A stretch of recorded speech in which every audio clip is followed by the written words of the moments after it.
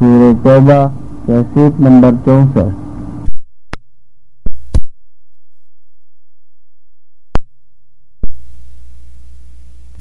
آل ابراہیم فی العالمین انک حمید مجید۔ قال اللہ تبارک و تعالی فی کلامہ المجید۔ اعوذ باللہ من الشیطان الرجیم، بسم اللہ الرحمن الرحیم۔ ومنهم من عاهد الله لئن أتانا من فضله لنصدقن ولنكونن من الصالحين فلما آتاهم من فضله بخلوا به وتولوا وهم معرضون فأعقبهم نفاقا في قلوبهم إلى يوم يلقونه بما أخلفوا الله ما وعدوه وبما كانوا يكذبون ألم يعلموا أن الله يعلم سرهم ونجواهم وأن الله علام الغيوب الذين يلمزون المطوعين من المؤمنين في الصدقات والذين لا يجدون إلا جهدهم فيسخرون منهم سخر الله منهم ولهم عذاب أليم استغفر لهم أو لا تستغفر لهم إن تستغفر لهم 70 مرة فلن يغفر الله لهم ذلك بأنهم كفروا بالله ورسوله والله لا يهدي القوم الفاسقين۔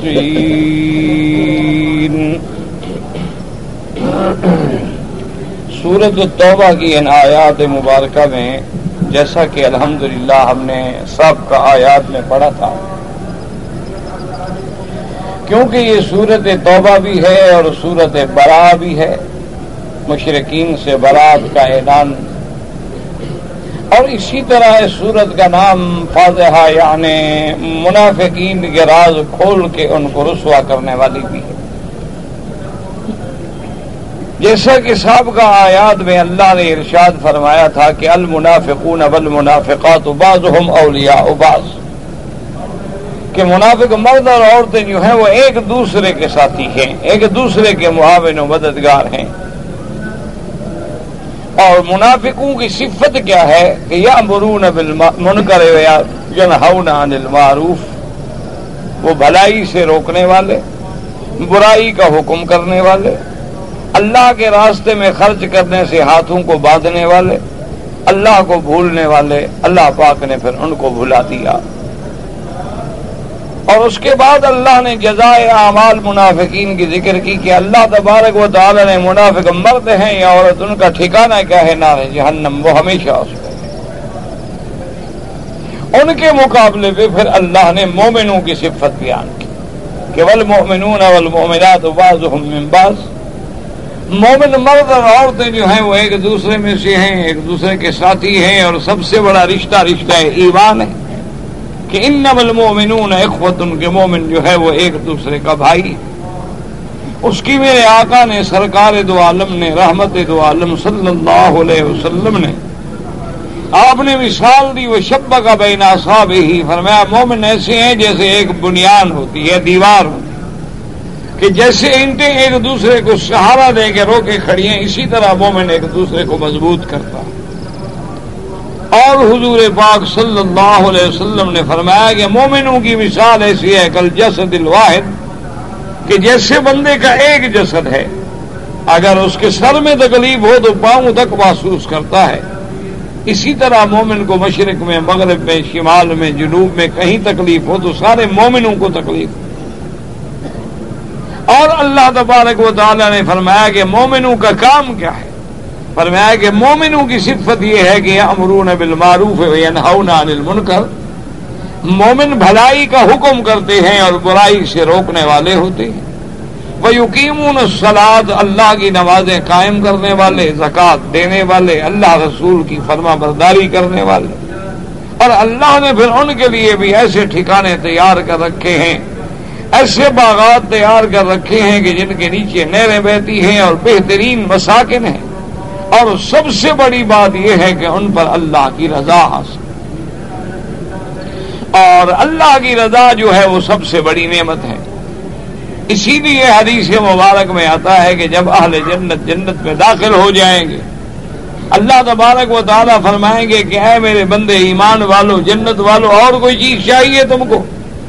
وہ کہیں گے یا اللہ اس کے بعد اور کون سی نعمت بچ گئی ہے جو ہمیں نہیں ملی؟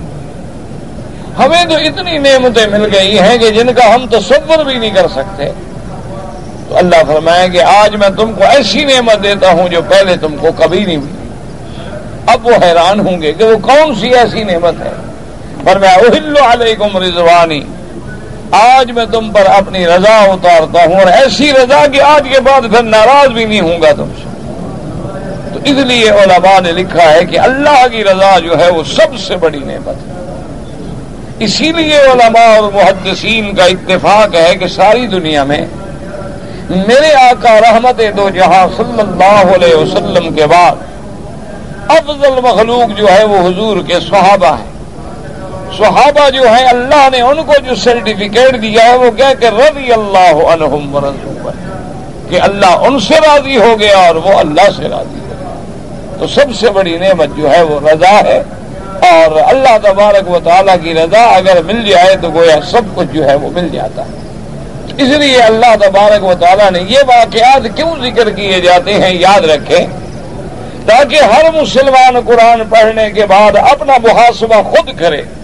حاسبوا قبل ان تحاسبوا، اپنے نفسوں کا حساب خود کر لو اس دن سے کہ تمہارا حساب شروع ہو جائے، اور یہ دیکھے کہ میرے اندر مسلمانوں والی صفات ہیں یا منافقوں والی صفات۔ اور اگر تو وہ دیکھتا ہے کہ دنیا کے اندر وہ برائی پھیلا رہا ہے، وہ بے حیائی پھیلا رہا ہے، وہ عریانی و فحاشی پھیلا رہا ہے، وہ دنیا میں سب سے بڑے جتنے گناہوں کے کام ہیں، شراب ہے، زنا ہے، عریانیت ہے، فحاشیت ہے، مخدرات ہیں، منشیات ہیں، ہر برا کام پھیلا رہا ہے، یہ منافقوں کی صفت ہے، یہ مومن کی صفت نہیں ہو سکتی۔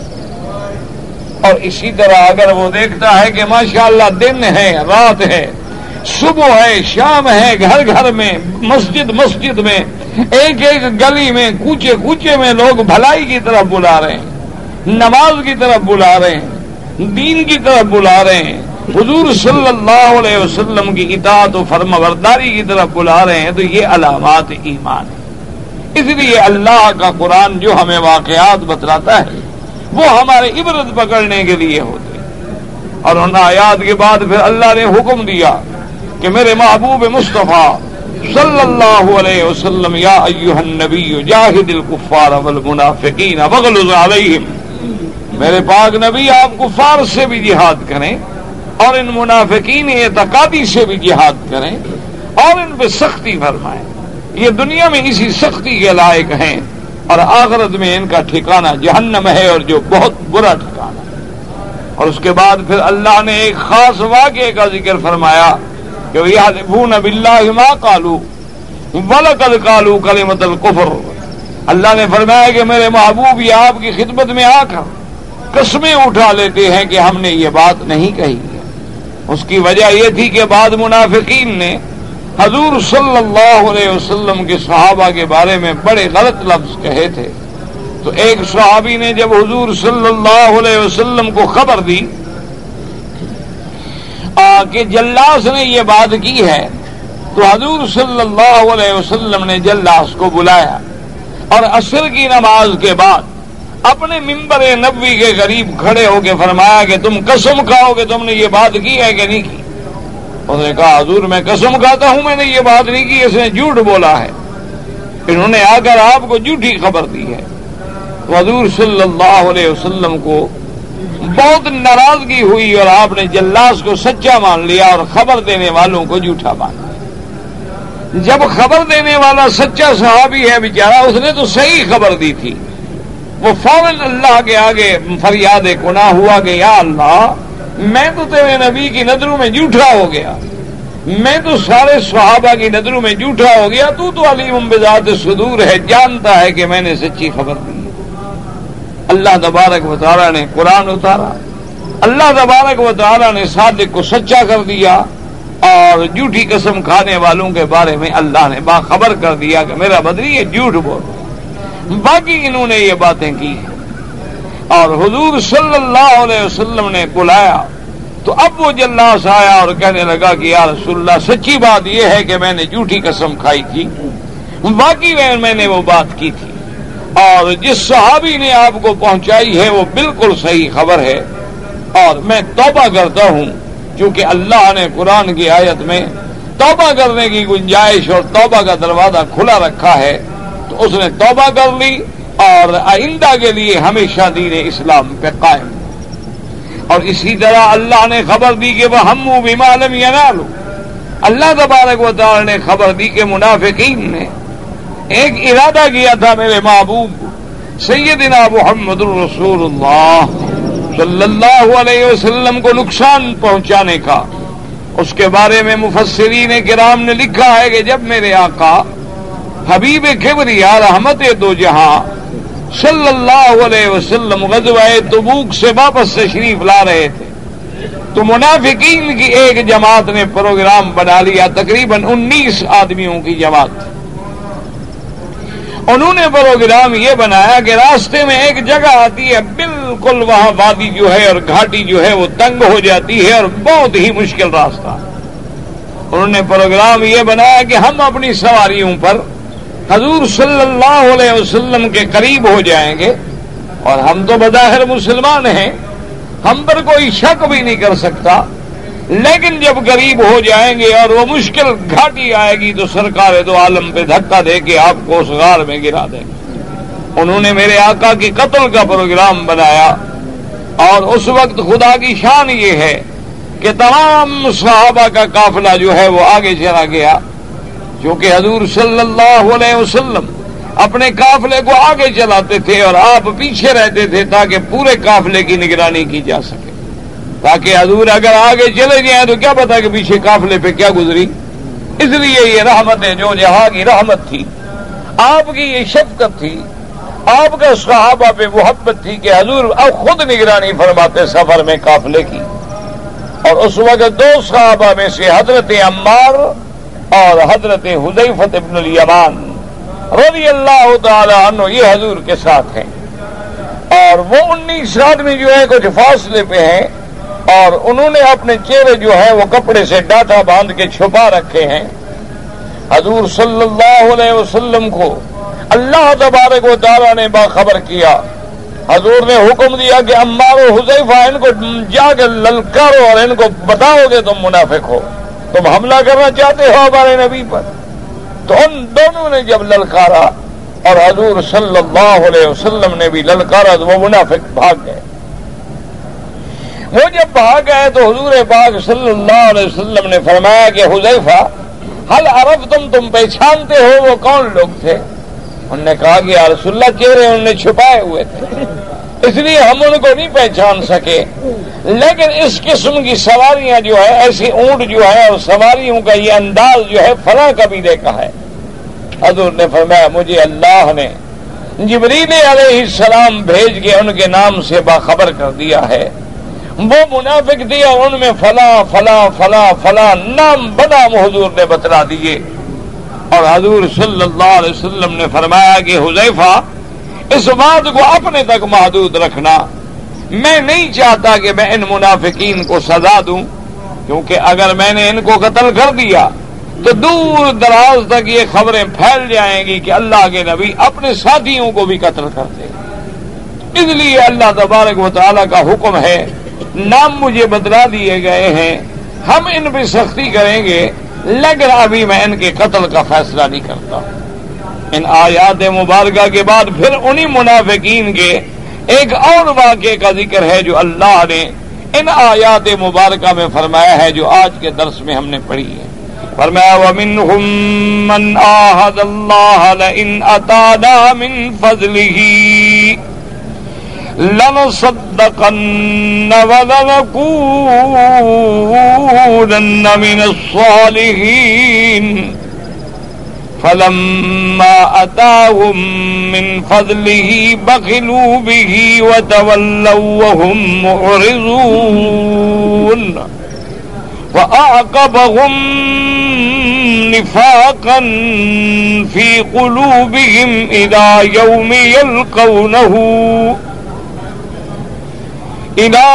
يوم يلقونه بما أخلفوا الله ما وعدوه وبما كانوا يكذبون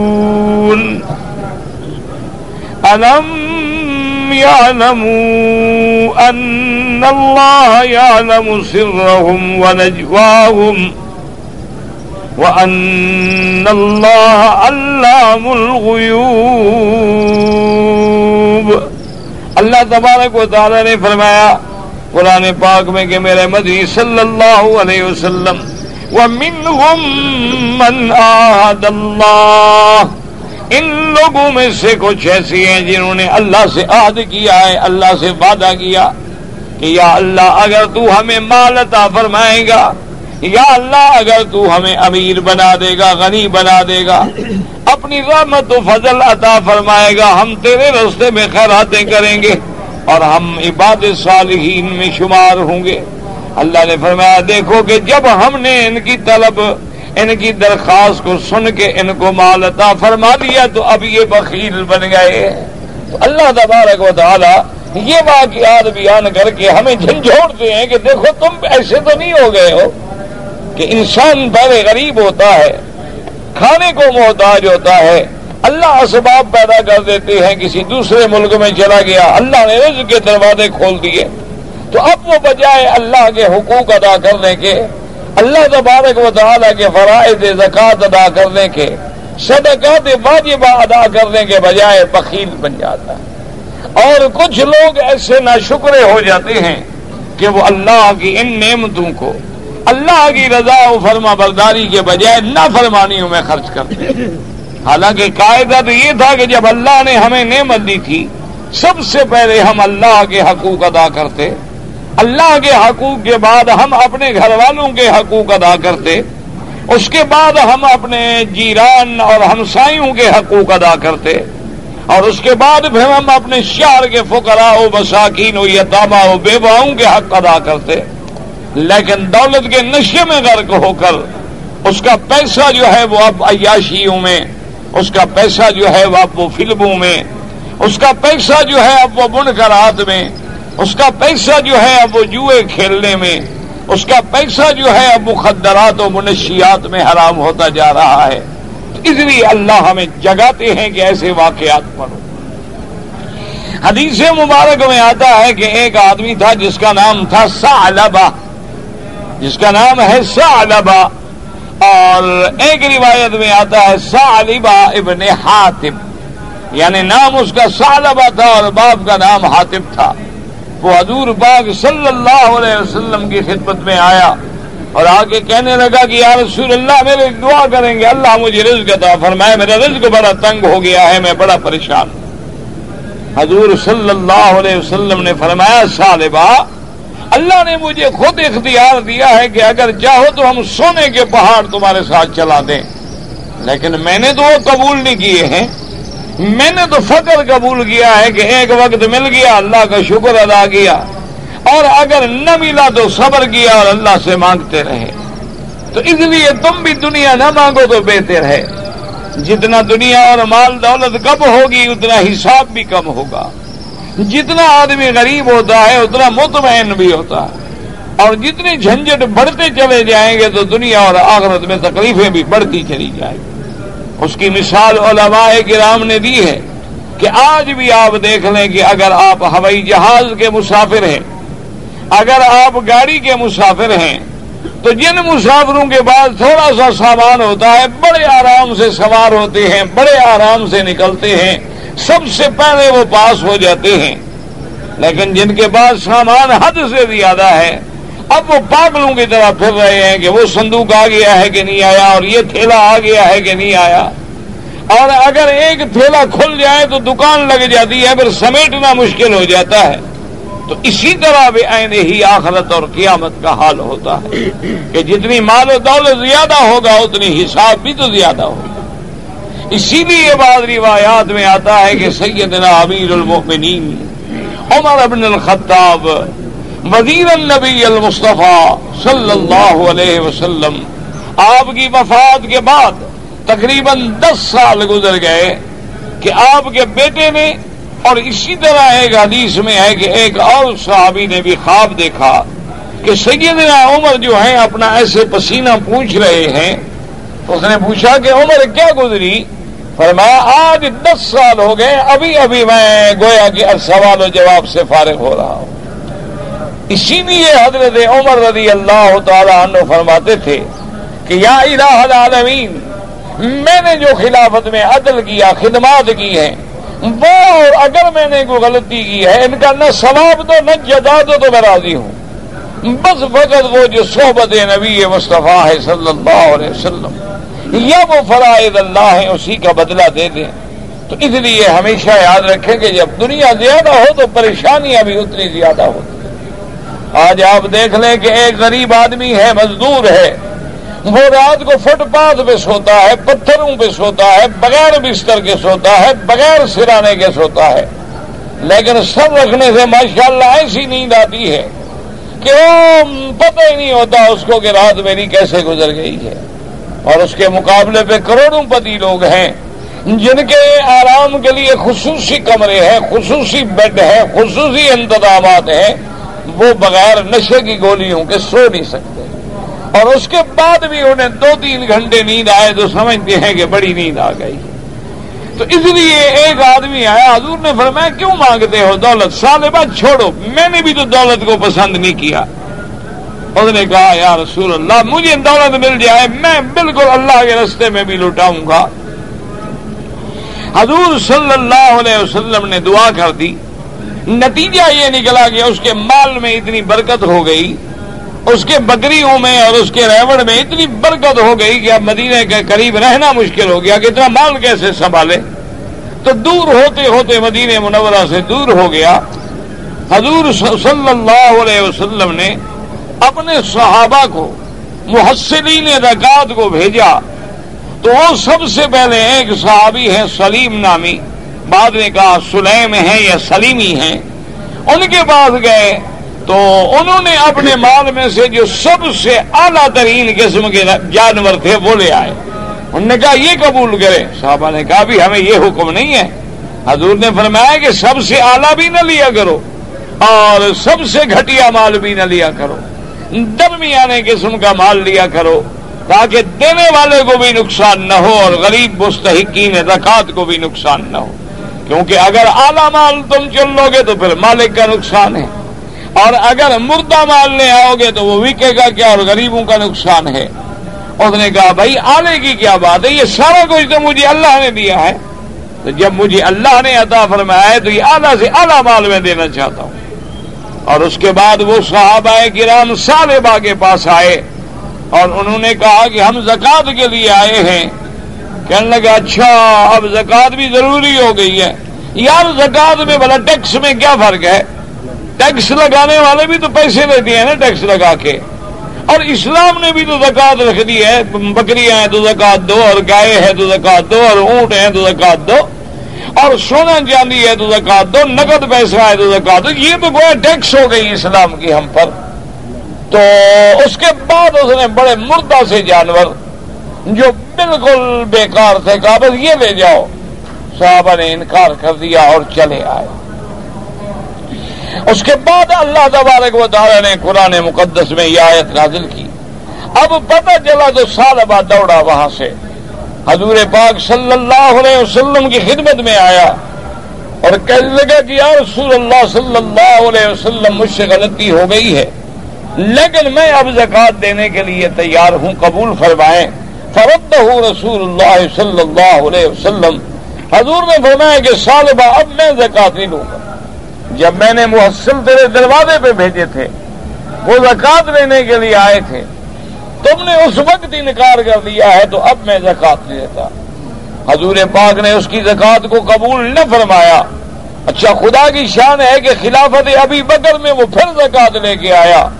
ابو بکر رضی اللہ تعالیٰ عنہ نے بھی فرمایا کہ جس کی مال کو حضور قبول نہ کریں ابو بکر کیسے قبول کر سکتا ہے؟ حضرت ابو بکر نے بھی قبول نہ فرمایا، اور پھر وہ خلافت عمر میں آیا اور اس نے کہا وہ ساری زکوٰۃ حضور کے زمانے سے لے کر آج تک میں دیتا ہوں۔ فرتہ امیر المؤمنین عمر، حضرت عمر نے کہا کہ دفع ہو جاؤ، جس کے مال کو اللہ کا نبی نہ لے، ابو بکر نہ لے تو عمر بھی نہیں لے سکتا۔ اور اسی طرح وہ پھر نفاق میں مارا گیا۔ اب اشکال پیدا یہ ہوتا ہے کہ جب وہ آ گیا تھا اور توبہ بھی کر رہا تھا لیکن پھر حضور نے اس کا مال قبول نہ کیوں نہ کیا؟ تو علماء نے لکھا ہے کہ اللہ نے خبر کر دی تھی نبی پاک کو صلی اللہ علیہ وسلم کو کہ میرا مدنی یہ جھوٹ بول رہے ہیں، ان کے دل کے اندر نفاق ہے، یہ تو ڈر کے مارے آ رہے ہیں مال دینے کے لیے، ان کے دلوں کے اندر ابھی تک کوئی ایمان داخل نہیں ہوا۔ اس لیے اللہ نے ان آیات میں فرما دیا تھا کہ جب ان کو ہم نے مال دیا تو بخیل بن گئے، وتولوا وهم معرضون، اور پھر گئے اور اعراض کر گئے۔ فعاقبهم نفاقا في قلوبهم الى يوم يلقونه، اللہ نے فرمایا کہ ان کا نفاق تو مرنے تک ہے، اور مرنے کے بعد جس دن اللہ کے دربار میں پیش ہوں گے۔ وجہ کیا ہے کہ بما اخلف اللہ ما وعدوه، انہوں نے جو وعدہ کیا تھا کہ اللہ ہمیں مال دے گا تو ہم خرچ کریں گے، انہوں نے جب اللہ سے وعدہ خلافی کی، انہوں نے جب جھوٹ بولا تو ان کے مقدر میں کفر کی موت آ گئی۔ اور اس کے بعد اللہ نے فرمایا یہ ظالم کیا سمجھتے ہیں کہ ہم ظاہری باتیں کر لیں گے اور دھوکہ دے دیں گے۔ الم یعلموا ان اللہ یعلم سرهم ونجواهم وان اللہ علام الغیوب، اللہ نے فرمایا کہ یہ نہیں جانتے کہ یہ چاہے آہستہ بات کریں، یہ چاہے سرگوشیوں میں بات کریں، یہ چاہے جتنا چھپائیں، اللہ تبارک و تعالی ہر چیز کے جاننے والے ہیں۔ اللہ ان کی چھپی باتوں کو بھی جانتے ہیں، اللہ ان کی سرگوشیوں کو بھی جانتے ہیں، اور اللہ تبارک و تعالی ہر چھپی چیز کو جاننے والے، اللہ کے آگے کوئی چیز چھپ نہیں سکتی۔ اور اس کے بعد فرمایا الذین یلمزون المطوعین من المؤمنین فی الصدقات والذین لا یجدون الا جہدہم وَيَسْخَرُونَ مِنْهُمْ سَخِرَ اللَّهُ مِنْهُمْ وَلَهُمْ عَذَابٌ أَلِيمٌ۔ اللہ نے فرمایا کہ میرا بدری ان میں کچھ ایسے لوگ ہیں جو مخلص لوگوں پہ تانا کرتی ہیں۔ یاد رکھو لمز مانا تانا کرنا، جیسے اللہ نے فرمایا لا تلمزوا انفسکم، اور جیسے اللہ نے فرمایا ویل لکل ہمزۃ لمزہ۔ یاد رکھو لمز کا معنی ہوتا ہے تانا، اب وہ تانا زبان سے کیا جائے یا وہ تانا آنکھ سے کیا جائے، ہاتھ سے کیا جائے، اشارے سے کیا جائے۔ بعض اوقات تان ہوتا ہے نا مگر تو ہاتھ سے بھی تو تان ہوتا ہے نا، بعض اوقات آدمی آنکھوں سے وہ دیکھو وہ کیسا جا رہا ہے، تو اس لیے اس کو طنز کہتے ہیں۔ اللہ نے فرمایا کہ جو لوگ مخلص ہیں، جو لوگ مومن ہیں، اس لیے یہ واقعہ ہے کہ جب حضور پاک نے اعلان فرمایا جیش الاسرہ میں کہ جیش کے لیے چندہ دیا جائے، تو بعض صحابہ جو تھے ان کے پاس چاہے کھجوریں ہوتی تھی، ستو ہوتے تھے، رسی ہوتی تھی، چھوٹی سی چیز، وہ بھی لے کے حضور کے دربار میں آ جاتے۔ اب منافقین کا یہ عالم تھا کہ اگر دیکھتے کہ صحابہ نے بہت زیادہ دیا ہے جیسے حضرت عثمان نے دیا، تو منافقین جل کے کہتے ہیں یار زیادہ کیا دے رہا ہے، دکھا رہا ہے، ریا کر رہا ہے، وہ تو اپنی شہرت بنانے کے لیے ایسا کر رہا ہے۔ اور جب کوئی غریب چھوٹی سی چیز لے کے آتا کہتے دیکھا جی واہ دیکھو 2 انڈے لے کے آ گیا، ستو لے کے آ گیا، ہاں جی بس اب تو اتنی طاقت آ گئی نا مسلمان روم فتح کر لیں گے۔ تو اگر کوئی تھوڑا دے تب بھی تانا کرتے ہیں، اگر کوئی زیادہ دے تب بھی تانا کرتے ہیں، کیونکہ منافق ہے، ان کے دلوں کے اندر جو ہے وہ نفاق ہے، وہ اپنے اس نفاق کی بنا پر مومنین کے صدقات و خیرات پہ اعتراض کرتے ہیں، اور ان لوگوں پہ جن بیچاروں کے پاس کچھ نہیں ہے، اور گویا یہ اللہ سے سخریا کرتی ہیں۔ اللہ تبارک و تعالیٰ ان سے فرماتی ہیں اور ان کے لیے عذاب دردناک ہے۔ اللہ نے فرمایا اچھا تم اللہ سے سخریا کرنا چاہتے ہو، اللہ سے استدعا کرنا چاہتے ہو، اللہ تبارک و تعالی نے تمہارے لیے بھی عذاب علیم اور دردناک عذاب بنا رکھا ہے۔ اسی لیے حدیث مبارک میں آتا ہے کہ اللہ تبارک و تعالی ان سے بھی وہی معاملہ کریں گے جیسے انہوں نے مسلمانوں سے معاملہ کیا تھا، یعنی جب قیامت والا دن ہوگا اور مومنین اپنے نور ایمان کی روشنی میں آگے بڑھ رہے ہوں گے۔ حدیث مبارک میں آتا ہے کہ بعض مومنوں کا ایمان جو ہے ایسے ہوگا جیسے زمین سے آسمان تک نور کی ایک مینار کھڑا ہو، اور بعض مومنین کا ایمان جو ہے ان کے قد کے برابر ہوگا۔ اور حدیث مبارک میں آتا ہے کہ بعض مومن ایسے ہوں گے کہ جن کا ایمان تو ہوگا لیکن ایسے ہوگا جیسے پاؤں کی انگوٹھیوں میں انگلیوں میں ہو، یعنی روشنی تھوڑی تھوڑی نظر آ رہی ہوگی۔ اچھا، ان منافقوں کو بھی وہ نور روشنی ملے گی، لیکن جب آگے جائیں گے تو ان کا نور جو ہے وہ چھن جائے گا۔ اللہ تبارک و تعالی مومنوں کو تو نور عطا فرمائیں گے، اب وہ چیخیں گے پکاریں گے اور مومنوں سے کہیں گے ٹھہر جاؤ ٹھہر جاؤ، تم ٹھہر جاؤ، نقتبس من نورکم، ہم تمہاری روشنی سے کچھ لے کے فائدہ اٹھائیں۔ حکم ہوگا قیل ارجعوا وراءکم،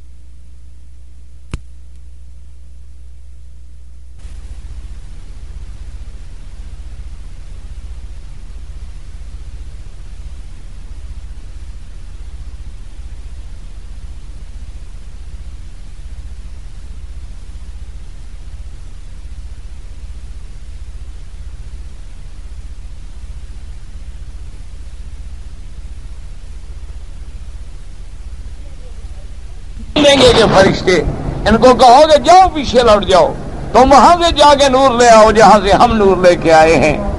جب وہ پیچھے لوٹیں گے فَضُرِبَ بَيْنَهُمْ بِسُورٍ لَهُ بَابٌ، اللہ حکم دیں گے کہ اب مومنوں کے اور ان کے درمیان میں دروازہ بند کر دو، ان کو آنے کا حق کوئی نہیں ہے۔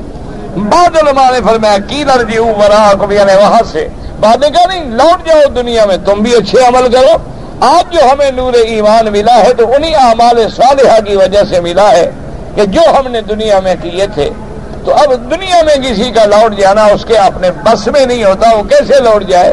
تو اس لیے ہمیشہ یاد رکھیں کہ ایمان جیسے اعتقادی ہے اسی طرح ایک نفاق اعتقادی ہے۔ نفاق اعتقادی کا کیا معنی؟ یظہرون الاسلام ویبطنون الکفر، کہ ظاہر میں اسلام ظاہر کرتے تھے لیکن اندر جو ہے وہ کفر چھپا ہوا تھا۔ حضور کی خدمت میں آتے اور کہتے قالوا نشہد انک لرسول اللہ، حضور ہم گواہی دیتے ہیں کہ آپ اللہ کے رسول ہیں۔ اللہ نے فرمایا میرا محبوب آپ تو میرے رسول ہیں، واللہ یشہد ان المنافقین لکاذبون، لیکن اللہ گواہی دیتا ہے یہ منافق جو ہے جھوٹے ہیں۔ اسی لیے قرآن نے دوسرے مقام پہ فرمایا کہ منافق کا جو ہے منافق کس کو کہتے ہیں؟ فرمایا اذا لقوا الذین آمنوا قالوا آمنا، جب مومنوں کو ملے تو کہیں ہم تمہارے ساتھ ہیں۔ وَإِذَا خَلَوْا إِلَىٰ شَيَاطِینِهِمْ قَالُوا إِنَّا مَعَكُمْ إِنَّمَا نَحْنُ مُسْتَهْزِئُونَ، اللہ نے فرمایا کہ ان کی عادت یہ ہے کہ جب یہ پھر اپنے سردار اپنے شیطانوں میں جاتے ہیں کہتے ہم تو تمہارے ساتھ ہیں، مسلمانوں کو زیادہ مذاق کر رہے ہیں، ان کو تو دھوکہ دے رہے ہیں۔ یاد رکھ لو یہ منافق کی علامت ہے کہ اس کو کہے تیرے ساتھ ہوں، اس کو کہے تیرے ساتھ، اس کو ملا تو کہا جناب کمال ہے، ہم تو آپ کے بڑے نیاز مند ہیں، ہم تو آپ کے وفادار ہیں، اور وہاں سے اٹھا اس کے دشمن کے پاس کہا جی کیا کریں حضرت قریب ہیں، ہمسائے ہیں، ڈرتے ہیں، ورنہ ہم تو اصل میں آپ کے لوگ ہیں۔ اور انہی منافقوں کا یہ عالم ہوتا ہے مذبذبین بین ذالک لا الہ ہؤلاء ولا الہ ہؤلاء ومن یضلل اللہ فلن تجد له سبیلا، اللہ نے فرمایا منافق کا حال ایسے ہوتا ہے جیسے دھوبی کا کتا ہوتا ہے، نہ گھر کا ہوتا ہے نہ گھاٹ کا ہوتا ہے، منافقوں کا بھی یہی حال ہے، نہ ادھر کے ہیں نہ ادھر کے ہیں۔ اصل بات یہ ہے کہ جن کو اللہ گمراہ کرے پھر وہ کہاں سے ٹھکانہ پائیں، پھر وہ کہاں سے راستہ پائیں۔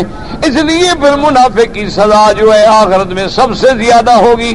ان المنافقین فی الدرک الاسفل من النار، اللہ نے فرمایا جو منافق ہیں اعتقادی، ان کا ٹھکانہ جو ہے جہنم میں سب سے نیچے ہوگا۔ اور اس کے بعد میرے اللہ نے یہ بھی ارشاد فرما دیا کہ میرے مدنی پاک صلی اللہ علیہ وسلم استغفر لهم او لا تستغفر لهم ان تستغفر لهم 70 مرة فلن يغفر الله لهم والله لا يهدي القوم الفاسقين۔ اللہ نے فرمایا میرے محبوب محمد مصطفیٰ صلی اللہ علیہ وسلم ان منافقوں کے لیے آپ چاہے بخشش مانگیں یا نہ مانگیں، چاہے 70 دفعہ مانگیں یا چاہے جتنا زیادہ مانگیں، یہ ضروری نہیں ہوتا کہ 70 دفعہ، ان کو میں ہرگز معاف نہیں کروں گا۔ اسی لیے حدیث مبارک میں موجود ہے عبداللہ ابن ابی ابن سلول جو رئیس المنافقین ہے، حضور پاک صلی اللہ علیہ وسلم نے ان کے بیٹے کو اپنا قمیص دیا، فرمایا اپنے ابے کو میرے قمیص میں کفن پہناؤ، اور حضور پاک صلی اللہ علیہ وسلم نے خود جنازہ پڑھا، لیکن اللہ نے فرمایا میرے محبوب ان کو بخشنے کے لیے میں تیار نہیں ہوں۔ اور دوسری آیت میں فرمایا وَلَا تُصَلِّ عَلَىٰ أَحَدٍ مِّنْهُم مَّاتَ أَبَدًا وَلَا تَقُمْ عَلَىٰ قَبْرِهِ، اور ان منافقوں میں کوئی مر جائے میرے محبوب ان کی جنازہ نہ پڑھا کریں، ان کی قبر پہ نہ جایا کریں، ان کے لیے دعا بھی نہ کیا کریں، انہوں نے اللہ سے کفر کیا ہے، اللہ کے رسول سے کفر کیا ہے، یہ بالکل حد سے نکلنے والے ہیں۔ تو ان آیات مبارکہ میں اللہ نے مومنین کی صفات کا اور منافقین کی صفات کا تجزیہ کیا ہے، اور ہمارے لیے قرآن میں سبق ہے کہ ہم اپنے گھر میں، اپنے دوستوں میں، اپنی تجارت میں، اپنے کاروبار میں سب اپنے اعمال پہ نظر ڈالیں کہ ہمارے اعمال مومنوں سے ملتے ہیں یا منافقوں سے ملتے ہیں۔ اگر مومنوں سے ملیں تو اللہ کا شکر ادا کریں، اور اگر منافقوں سے ملیں تو توبہ کا دروازہ کھلا ہوا ہے، ابھی توبہ کا دروازہ بند نہیں ہوا ہے، اور بندہ جتنے گناہوں میں ڈوب جائے جب وہ سچے دل سے اللہ کے دروازے پہ توبہ کرتا ہے تو رحمت کے دروازے کھل جاتے ہیں۔ اللہ سے دعا کریں اللہ ہمیں ایمان والوں میں بنائے، اللہ ہمیں کفار و منافقین سے بچائے، اور اللہ تبارک و تعالی ہمیں ایمان والوں کی صفتیں عطا فرمائے، اور اللہ تبارک و تعالی توبہ کرنے کی توفیق عطا فرمائے۔ میرے بھائی داڑھی رکھنا جو ہے وہ سنت مؤکدہ ہے، سنت انبیاء والمرسلین میں سے ہے، اور بعض علماء اس کو واجب سے بھی زیادہ درجہ دیتے ہیں، کیونکہ حضور پاک نے ایسی سنت مبارک ہے جو ایک سیکنڈ کے لیے بھی حضور کے چہرے مبارک سے علیحدہ نہیں ہوئی۔ اور اسی طرح یاد رکھیں کہ داڑھی کا منڈانا جو ہے پہلے دفعہ تو گناہ صغیرہ ہے، لیکن جب بار بار منڈاتا ہے تو وہ گناہ کبیرہ ہو جاتا ہے، اور گناہ کبیرہ بھی اصرار کرنے والا جو ہے وہ فاسق و فاجر ہو جاتا ہے۔ اسی لیے حکم ہے کہ داڑھی منڈانے والا اذان بھی نہ کہے اور امام بھی نہ بنے، کیونکہ اللہ نے کوئی پیغمبر ایسا نہیں بھیجا جس کی داڑھی نہ ہو۔ باقی اس کے یعنی کہ کتنی بڑی داڑھی ہونی چاہیے، تو ائمہ اربعہ رحمہم اللہ علیہم اجمعین اس بات پہ متفق ہیں کہ داڑھی کی مقدار جو ہے وہ ایک مشت کے برابر ہے، ایک مشت زیادہ ہو تو وہ اپنا اس کو کاٹ کے برابر اور گول کر سکتا ہے، جیسے کہ حضور پاک کی داڑھی مبارک ایسے ہوتی تھی جیسے چاند کا حالہ ہوتا ہے، اور حضور صلی اللہ علیہ وسلم کے سینے مبارک تھی۔ اللہ پاک آپ کو بھی مجھے توفیق دے۔ کہتے تھی کہ بیوی کے سامنے جھوٹ بولنا جائز ہے، روز ہی بولتے ہو، مسئلہ پوچھنے کی کیا ضرورت ہے؟ جب جھوٹ کے بغیر بیوی سے گزارا ہو سکتا ہے؟ بلا نہ بیوی کا ہوتا ہے نہ تمہارا ہوتا ہے، اس لیے باقی وہ تو فقہا نے ایک مثال دی ہے کہ کبھی کبھی جھوٹ ہوتے ہیں مصلحت آمیز، یعنی کسی مصلحت کی بنا پہ جھوٹ بولا جاتا ہے۔ جیسے کہ ایک صحابی تھے ابو بصیر، حضور نے جب وہ مدینے میں آئے تو مشرکین مکہ نے مطالبہ کیا کہ ہمارا قیدی واپس کرے، حضور نے فرمایا بھی واپس جاؤ، اس نے کہا کہ ٹھیک ہے رسول اللہ، آپ نے فرمایا میرا معاہدہ ہے اللہ کا نبی اپنی زبان سے نہیں پھنسے۔ تو وہاں سے جو دو آدمی واپس لینے کے لیے آئے تو انہوں نے کہا حضور نے فرمایا کہ یہ آپ کا قیدی ہے، لے جاؤ۔ انہوں نے کہا ٹھیک ہے، وہ لے کے چل پڑے۔ اب جناب وہ ان کے ساتھ بڑا ایسا گھل مل گیا نا کہ ان کو اعتماد ہو گیا، ابھی یہ تو ہمارا بالکل قریب کا ساتھی بن گیا ہے۔ تو ایک جگہ جب پڑاؤ کر کے بیٹھے تھے تو اس نے ایک آدمی سے، ان دو میں سے اس کو کہا، ابو بصیر نے کہ یار یہ تم نے تلوار کہاں سے خریدی ہے؟ اس نے کہا یہ تلوار یہ تو بڑی قیمتی تلوار ہے۔ انہوں نے کہا یار واقعی ایسی تلوار میں نے دیکھی نہیں، بتاؤ تو صحیح کہاں سے خریدی ہے؟ یہ تو بڑے کمال کی تلوار ہے، میں نے بڑے بڑے سرداروں کی تلواریں دیکھی، یار ایسی تلوار نہیں دیکھی، اجازت ہو تو میں دیکھ سکتا ہوں؟ دیکھو جی، وہ تلوار لی اور ماری اور گردن اڑا دی۔ تو حالانکہ بظاہر تو یہ بھی تو جھوٹ بول رہا ہے، لیکن اس میں ایک مصلحت جو تھی وہ چھپی۔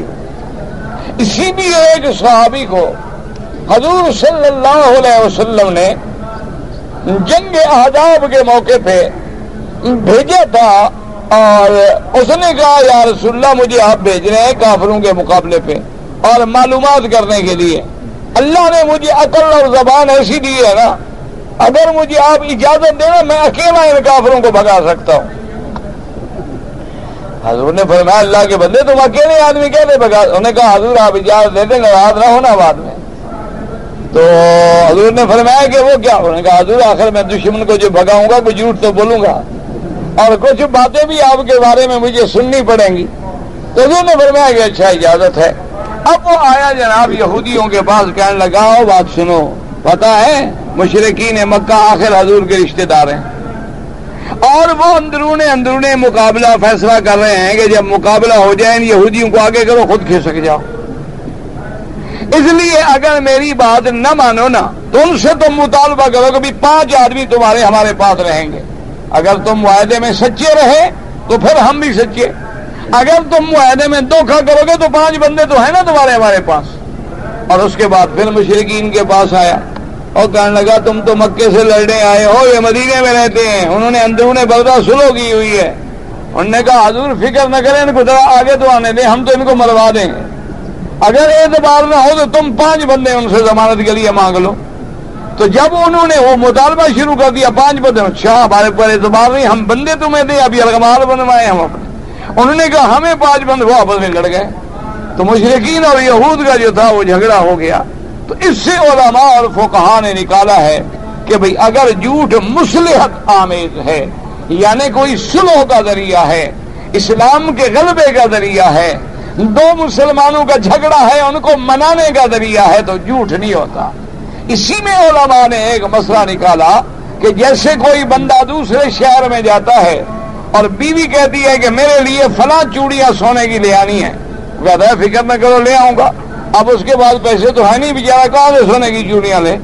تو واپس جا کے وہ کہتا ہے کہ کمال ہے، میں گیا تھا، باقی دکاندار جو ہیں وہ ناقابل اعتبار ہیں، ایک ہی دکان وہاں بڑی اچھی تھی جو خالص بیچتا ہے چوڑیاں، وہ بند تھی، اگر کھلی ہوتی تو میں لے آتا۔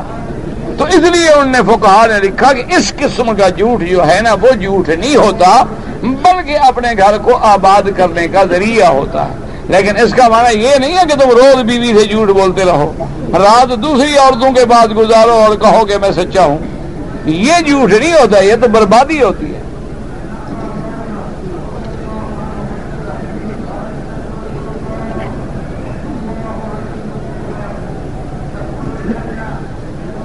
میں نے صفا مروہ عمرے کے لیے دوڑ رہا تھا، میں نے 3 چکر کیے تھے کہ نماز اقامت ہو گئی، میں نماز میں شامل ہو گیا، نماز پڑھی اور بعد میں 4 چکر پورے کیے۔ بالکل ٹھیک ہے، یہ حکم بھی یہی ہے کہ اگر طواف کر رہے ہو یا صفا مروہ دوڑ رہے ہو اور درمیان میں نماز آ جائے تو چھوڑ دیں، پہلے نماز پوری کریں، نماز پوری کرنے کے بعد جو چکر ہے وہ پورے کر لیں۔ حنفی مسلک میں نے اپنی بیوی کو ایک موقع پہ 3 دفعہ طلاق دی ہے، غصے میں بھی طلاق جب بھی کوئی دے گا غصے میں دے گا، پیار میں بھی کوئی طلاق دیتا ہے، بہرحال طلاق ہو گئی، اور حنفی مسلک میں تو اس کے لیے کوئی گنجائش نہیں۔ لیکن بہتر یہ ہے کہ تم یہاں پر کسی مفتی کرام سے دارالفتاء سے فتویٰ لے لو تو اللہ کرے تمہارے لیے کوئی راستہ نکل آئے۔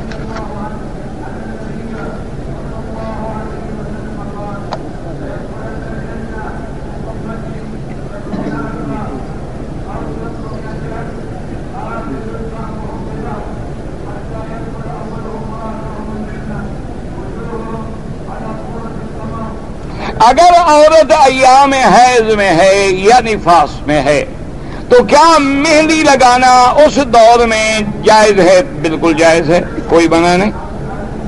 اس کی وجہ یاد رکھو کہ مہندی ہاتھ میں لگی ہو تو وضو کرنے کے لیے چمڑا تو نہیں اتاریں گے نا، وضو ہو سکتا ہے اور غسل بھی ہو سکتا ہے۔ جب ہو سکتا ہے تو اس دور میں اس کے لگانے میں کیا شک ہے کہ اگر ہم لگا لیں گے اور بعد میں نہائے گی عورت تو کوئی بات نہیں، وہ پاک ہو سکتی ہے۔ تو اس حالت میں اگر عورت مہندی لگائے تو کوئی حرج نہیں۔ مہندی لگانا سنت ہے، ہاں بالکل سنت ہے، عورت کے لیے، مرد کے لیے نہیں۔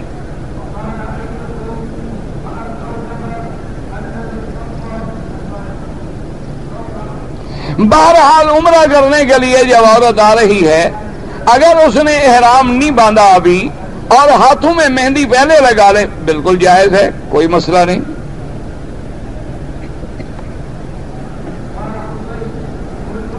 کہتے ہیں جی خودکشی حرام ہے، اور کہا جاتا ہے کہ ذلت کی موت سے عزت کی موت بہتر ہے۔ یہ ذلت کی موت اور عزت کی موت یہ تو تمہارا محاورہ ہے، اللہ نے تو نہیں کہا، یہ تو محاورہ ہے۔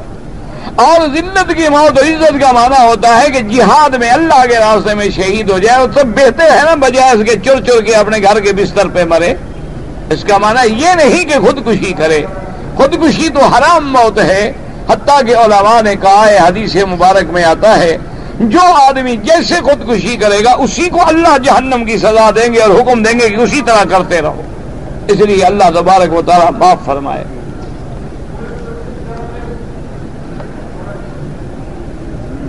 اللہ تبارک و تعالیٰ مجھے دنیا و آخرت میں سرفراز کریں۔ اللہ ہر بیٹی کو، بیٹے کو، بچے کو، بچی کو، ہر مسلمان کو آخرت میں سرفراز اور سرخرو فرمائے اور رسوائیوں سے بچائیں۔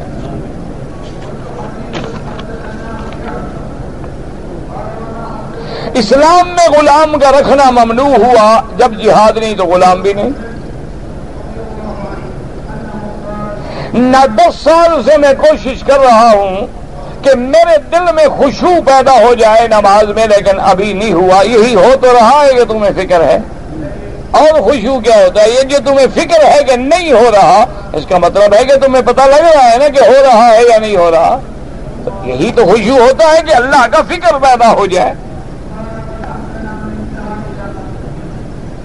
اگر کاغذوں کے پرزے پہ بسم اللہ الرحمن الرحیم لکھا ہوتا ہے ہم جلا سکتے ہیں، ادب کے لیے جلا سکتے ہیں، بے ادبی کے لیے نہیں۔ معنی یہ ہے کہ لوگوں کے پاؤں میں نہ آئے، بے ادبی نہ ہو، جلا کے آپ دفن کر دیں، جائز ہے۔ بہرحال کوئی بھی ہو، کسی بھی ملک میں کسی بھی شہری کو بلا وجہ مارنا جو ہے اس کی اسلام اجازت نہیں دیتا۔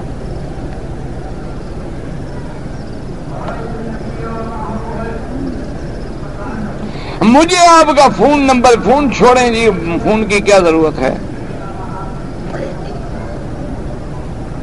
اللہ تبارک و تعالیٰ جو رزق ہے وہ اللہ لکھ چکے ہیں، یا محنت کا حکم دیا ہے یہ بھی تو لکھ چکے ہیں۔ یہ تو نہیں کہ گھر بیٹھے رہو اور کہو مجھے رزق ملے گا۔ اونٹ کا گھٹنا بھی باندھنا پڑے گا اور توکل بھی اللہ پہ کرنا پڑے گا، اور رزق کی سعی بھی کریں گے اور سمجھیں گے کہ یہ کہ رزق دینے والا اللہ ہے، کیونکہ جو ہاتھ کمانے کے لیے دیے ہیں یہ کس نے دیے ہیں؟ جو پاؤں چلنے کے لیے دیے ہیں یہ کس نے دیے ہیں؟ جو دماغ سوچنے کے لیے دیا ہے یہ کس نے دیا ہے؟ تو ان سے جو رزق کما رہے ہو تو وہ کس نے دیا؟ تو رزق دینے والی اللہ کی ذات ہے، لیکن ہمیں کمانے کا بھی حکم ہے۔ پہلے انبیاء اور رسول کی جو کتابیں تھیں وہ کس زبان میں تھی؟ عام طور پہ وہ عبرانی میں تھیں یا سریانی میں تھیں۔ اگر شوہر دوزخی ہے اور بیوی جنتی ہو تو کیسے ملیں گے؟ کیوں وہ کافر ہے؟ اگر کافر ہے تو بیوی بن ہی نہیں سکتی، اور اگر مسلمان ہے تو رگڑا کھا کے پھر جنت میں ایک دن اکٹھے ہو جائیں گے، فکر نہ کرو۔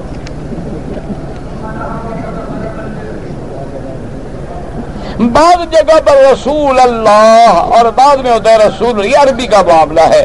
جہاں نسب کی ضرورت ہوتی ہے وہاں اشہد ان محمد رسول اللہ، تو ایسے کہیں گے تو لا الہ الا اللہ محمد رسول اللہ، کیونکہ وہاں مبتدا خبر آئیں گے اور وہاں انا کا حرف جو ہے عمل کرے گا۔ اگر کوئی آدمی نماز جنازہ کی دوسری تکبیر میں شریک ہو تو وہ پڑھتا جائے، اور جب امام سلام پھیر لے اس کی ایک تکبیر رہ گئی یا دو تکبیریں رہ گئیں، جلدی جلدی اللہ اکبر اللہ اکبر السلام علیکم ورحمۃ اللہ اسی وقت پورا کر لیں۔ شب برات کی کوئی حقیقت نہیں ہے اور نہ بھی قرآن و حدیث میں اس کے منانے کا حکم ہے۔ اسی طرح شب معراج منانے کا بھی قرآن و حدیث میں کوئی حکم نہیں، اور نہ ہی خلفاء راشدین یا صحابہ نے منایا ہے، بلکہ اصل حضور کے معراج کو ماننے والا وہ ہے جو پابند صوم و صلات ہے۔ جو آدمی دن میں 5 دفعہ نماز پڑھتا ہے وہ تو روزانہ دن میں 5 دفعہ حضور کا معراج یاد کرتا ہے، کیونکہ معراج کا تحفہ کیا ہے؟ نماز۔ تو جو بے نماز ہے وہ صرف سال میں ایک معراج منائے گا، اور جو نمازی ہے وہ روزانہ 24 گھنٹے میں کئی دفعہ معراج مناتا ہے۔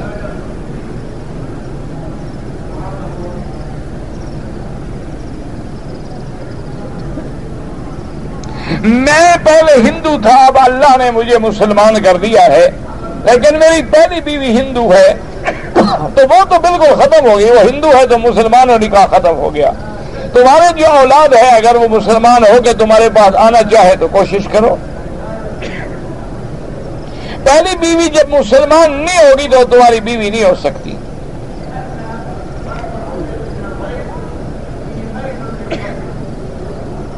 میرا رشتہ میری خالہ کی بیٹی سے ہو رہا ہے، مگر اس نے میری ماں کا 2 ہفتے تک دودھ پیا ہے۔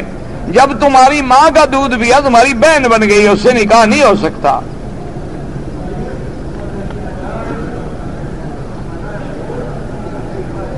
اگر عشاء کی نماز کھڑی ہو جائے اور مجھے یاد ہے کہ میں نے مغرب نہیں پڑھی تو پہلے جماعت تو پڑھو، ایک وہ نہیں پڑھی ایک جماعت بھی جا رہے، یہ اچھی عقل مندی ہے۔ ایک تو پہلے مغرب کی نماز پی گئے ہو، اب جو عشاء کی جماعت میں بھی اس کو بھی چھوڑ رہے ہو، وہ تو قضا ہو گئی، اب عشاء کا وقت داخل ہو گیا، تو اب پہلے آپ عشاء کی نماز جماعت سے پڑھیں اور بعد میں مغرب کی قضا کریں۔ بی بی فاطمہ الزہرا رضی اللہ تعالی عنہ کا قبر کہاں ہے؟ مدینہ منورہ میں اور جنت البقیع الغرقد میں۔ حضور پاک کے روضہ مبارک کے آگے جو جگہ ہے وہ بی بی کا قبرہ ہے اور بی بی کا حجرہ ہے، وہاں بی بی کی قبر مبارک نہیں ہے۔ بی بی صاحبہ کی قبر مبارک جو ہے وہ جنت البقیع الغرقد میں ہے۔ روضہ رسول میں صرف سیدنا محمد الرسول اللہ، سیدنا ابی بکر، سیدنا عمر، اور ایک قبر مبارک کی جگہ خالی ہے جہاں دفن ہوں گے سیدنا عیسیٰ علیہ السلام۔ کہتے جی کہ قیامت کے دن ہم رشتہ دار جو ہے ایک دوسرے کو پہچانیں گے، بالکل پہچانیں گے، کیوں نہیں پہچانیں گے؟ پہچانیں گے تو تبھی تو بیوی ملے گی، پہچانے نہ تو بیوی کیسے ملے؟ پہچانیں گے تو بچے ملیں گے، پہچانے نہ تو بچے کیسے ملیں گے؟ حتیٰ کہ بعض روایات میں یہ بھی آتا ہے کہ بعض مسلمانوں کے بچے جو ہیں ان کے اعمال جو ہیں اتنے اچھے نہیں ہوں گے، والدین کے عمل زیادہ ہوں گے اور جنت کے اعلیٰ درجے میں ہوں گے، تو اب ملائکہ عرض کریں گے مولا وہ باپ تو بڑا درجے والا ہے اور بیٹے بیچارے تو نیچے، اللہ فرمائے گا ان کو بھی باپ کے ساتھ شامل کرو، تو ان کو بھی بغیر محنت کے الحقنا بہم ذریاتہم، اللہ فرماتے ہم ان کی اولادوں کو بھی ان سے ملا دیں گے اور ان کے اعمال کو بھی نقصان نہیں پہنچائیں گے۔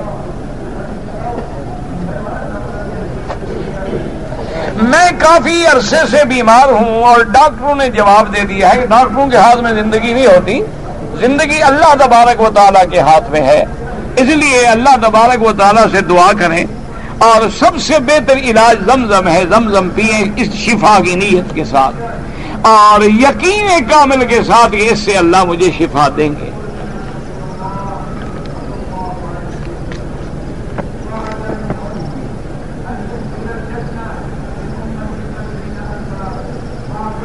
کہتا ہے جی کہ میری امی فوت ہوئے 3 سال گزر گئے، میں بہت اداس رہتی ہوں ان کے لیے، میں ان کو حج اگر وہ نہیں کروا سکتی آپ حج کر لیں ان کے لیے، پہلے اپنا حج کر لیں اور پھر اماں کی طرف سے حج کر لیں. میں آپ سے ایک بات پوچھنی چاہتی ہوں، مگر مجھے ڈر ہے کہ آپ ناراض نہ ہو جائیں. تو اگر میری ناراضگی کا ڈر ہے تو پھر پوچھنے کی کیا ضرورت، اور اگر پوچھنا ہے تو پھر ناراضگی کا کیا ہوگا؟ میں اگر ناراض ہو جاؤں گا تو تمہارا رقبہ بند کر دوں گا. ایک غریب مولوی ناراض ہو جائے گا تو کیا کر رہے گا؟ ہمیں تو جو گالیاں دیتے ہیں ان سے کبھی ناراض نہیں ہوئے. ائمہ مجتہدین کب آئے؟ ہر زمانے میں. حضور کے زمانے میں حضور نے بھی اجتہاد فرمایا، خلفائے راشدین نے بھی اجتہاد فرمایا، صحابہ نے بھی اجتہاد فرمایا، تابعین اور تبع تابعین نے بھی اجتہاد فرمایا. اجتہاد تو حضور کے زمانے مبارک سے چلا آ رہا ہے.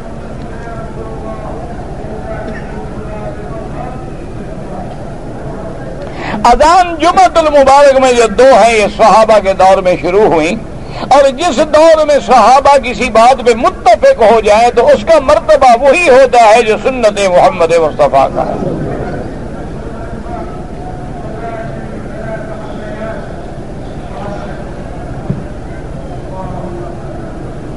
اگر کوئی عورت اپنے مرد کو کہے کہ داڑھی نہ رکھو تو تم ایسی عورت کوئی نہ رکھو. حضور کی سنت محبوب ہے یا عورت محبوب ہے؟ اور یاد رکھو کہ مرد ہو یا عورت داڑھی نہ رکھنا گناہ ہے. داڑھی پہ استہزاء کرنے سے کافر ہو جاتا ہے، نکاح ویسے ہی ٹوٹ جاتا ہے، کہنے کی ضرورت ہی نہیں. ایک آدمی کہے جی داڑھی تجھے گندی لگتی ہے، داڑھی منڈاؤ، اور مجھے چبھتی ہے، بال لگتے ہیں تو یہ نکال دو، تم اچھے نہیں لگتے ہو داڑھی میں. یہ اعتراض کرنے سے بندہ کافر ہو جاتا ہے سنت رسول پر.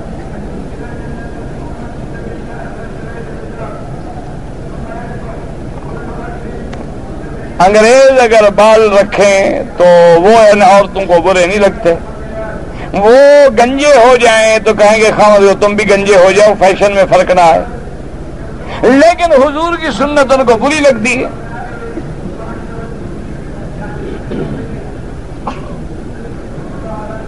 یزید مسلمان تھا، بالکل مسلمان کیسے ہو؟ تو تابعی ہے، اس نے تو صحابہ کو دیکھا ہے.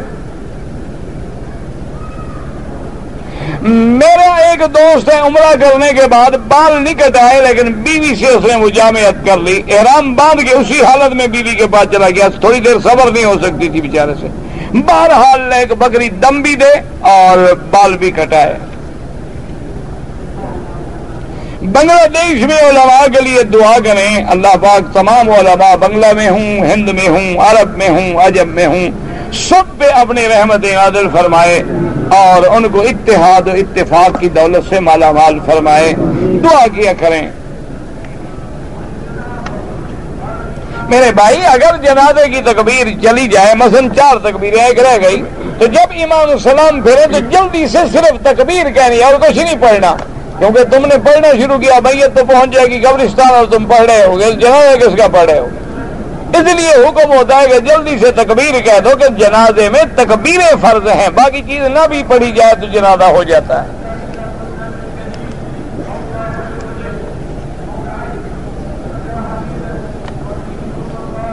کسی مسلمان کو اگر ہم کہتے ہیں کہ بھئی تم داڑھی رکھو، وہ کہتے ہیں ہم داڑھی کے قابل ہی نہیں ہیں. کھانا کھانے کے قابل ہیں،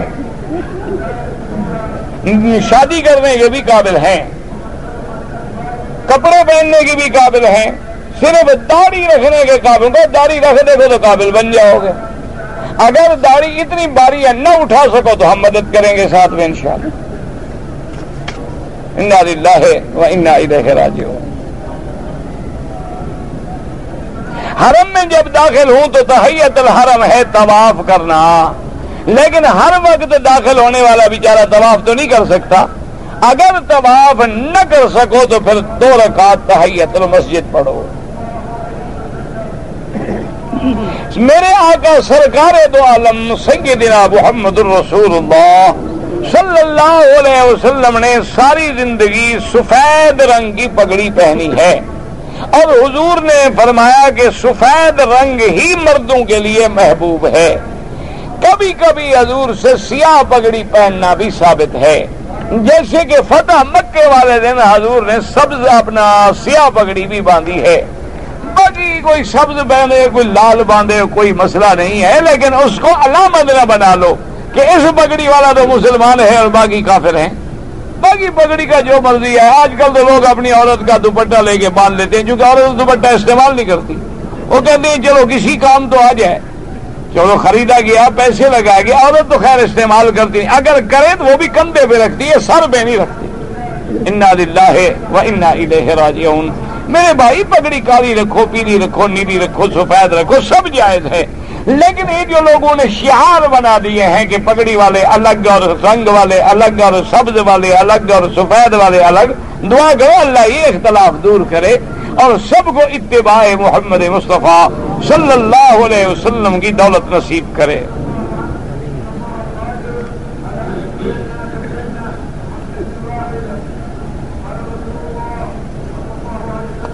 ہماری کمپنی میں ایک باورچی ہے جو کھانا پکاتا ہے اور ہر بندے کو کہتا ہے نماز کے لیے، لیکن لوگ اس کو کہتے ہیں کہ تم باورچی ہو، تمہارا کام نماز کے لیے کہنا نہیں۔ وہ باورچی ہے یعنی مسلمان نہیں ہے۔ یہ تو ہر مسلمان کا فرض ہے کہ وہ دین کی بات کرے۔ کنتم خیر امۃ اخرجت للناس تأمرون بالمعروف وتنہون عن المنکر۔ یہ کیا مطلب ہو گیا کہ اگر وہ بیچارہ باورچی ہے لوگوں کو نماز کی بات کہتا ہے، یعنی خدا کی قدرت ہے، اگر وہ کہہ دیں ان کو کہ ہاں یار فلم دیکھیں گے بڑے خوش ہوں گے، لیکن چونکہ وہ نماز کی بات کہتا ہے تو ناراض ہوتے ہیں، جی آپ اپنی ڈیوٹی کریں، یہ ڈیوٹی نہیں، یعنی تنخواہ والی ڈیوٹی کریں، خدا والی ڈیوٹی چھوڑ دیں۔ انا للہ و انا الیہ راجعون۔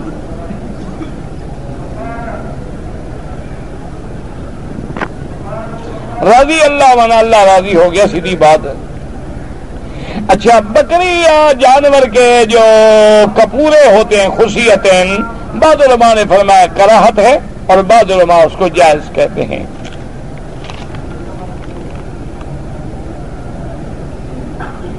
بہرحال جو لوگ مکہ مکرمہ میں رہتے ہیں یا باہر سے آئے ہیں اور مکے میں مقیم ہیں، اگر وہ عمرہ کرنا چاہیں گے تو ان کو لازماً حد حرم سے باہر جانا ہوگا، چاہے وہ مسجد عائشہ جائیں، جعرانہ جائیں، جدہ جائیں، اپنے گھر سے احرام نہیں باندھیں گے۔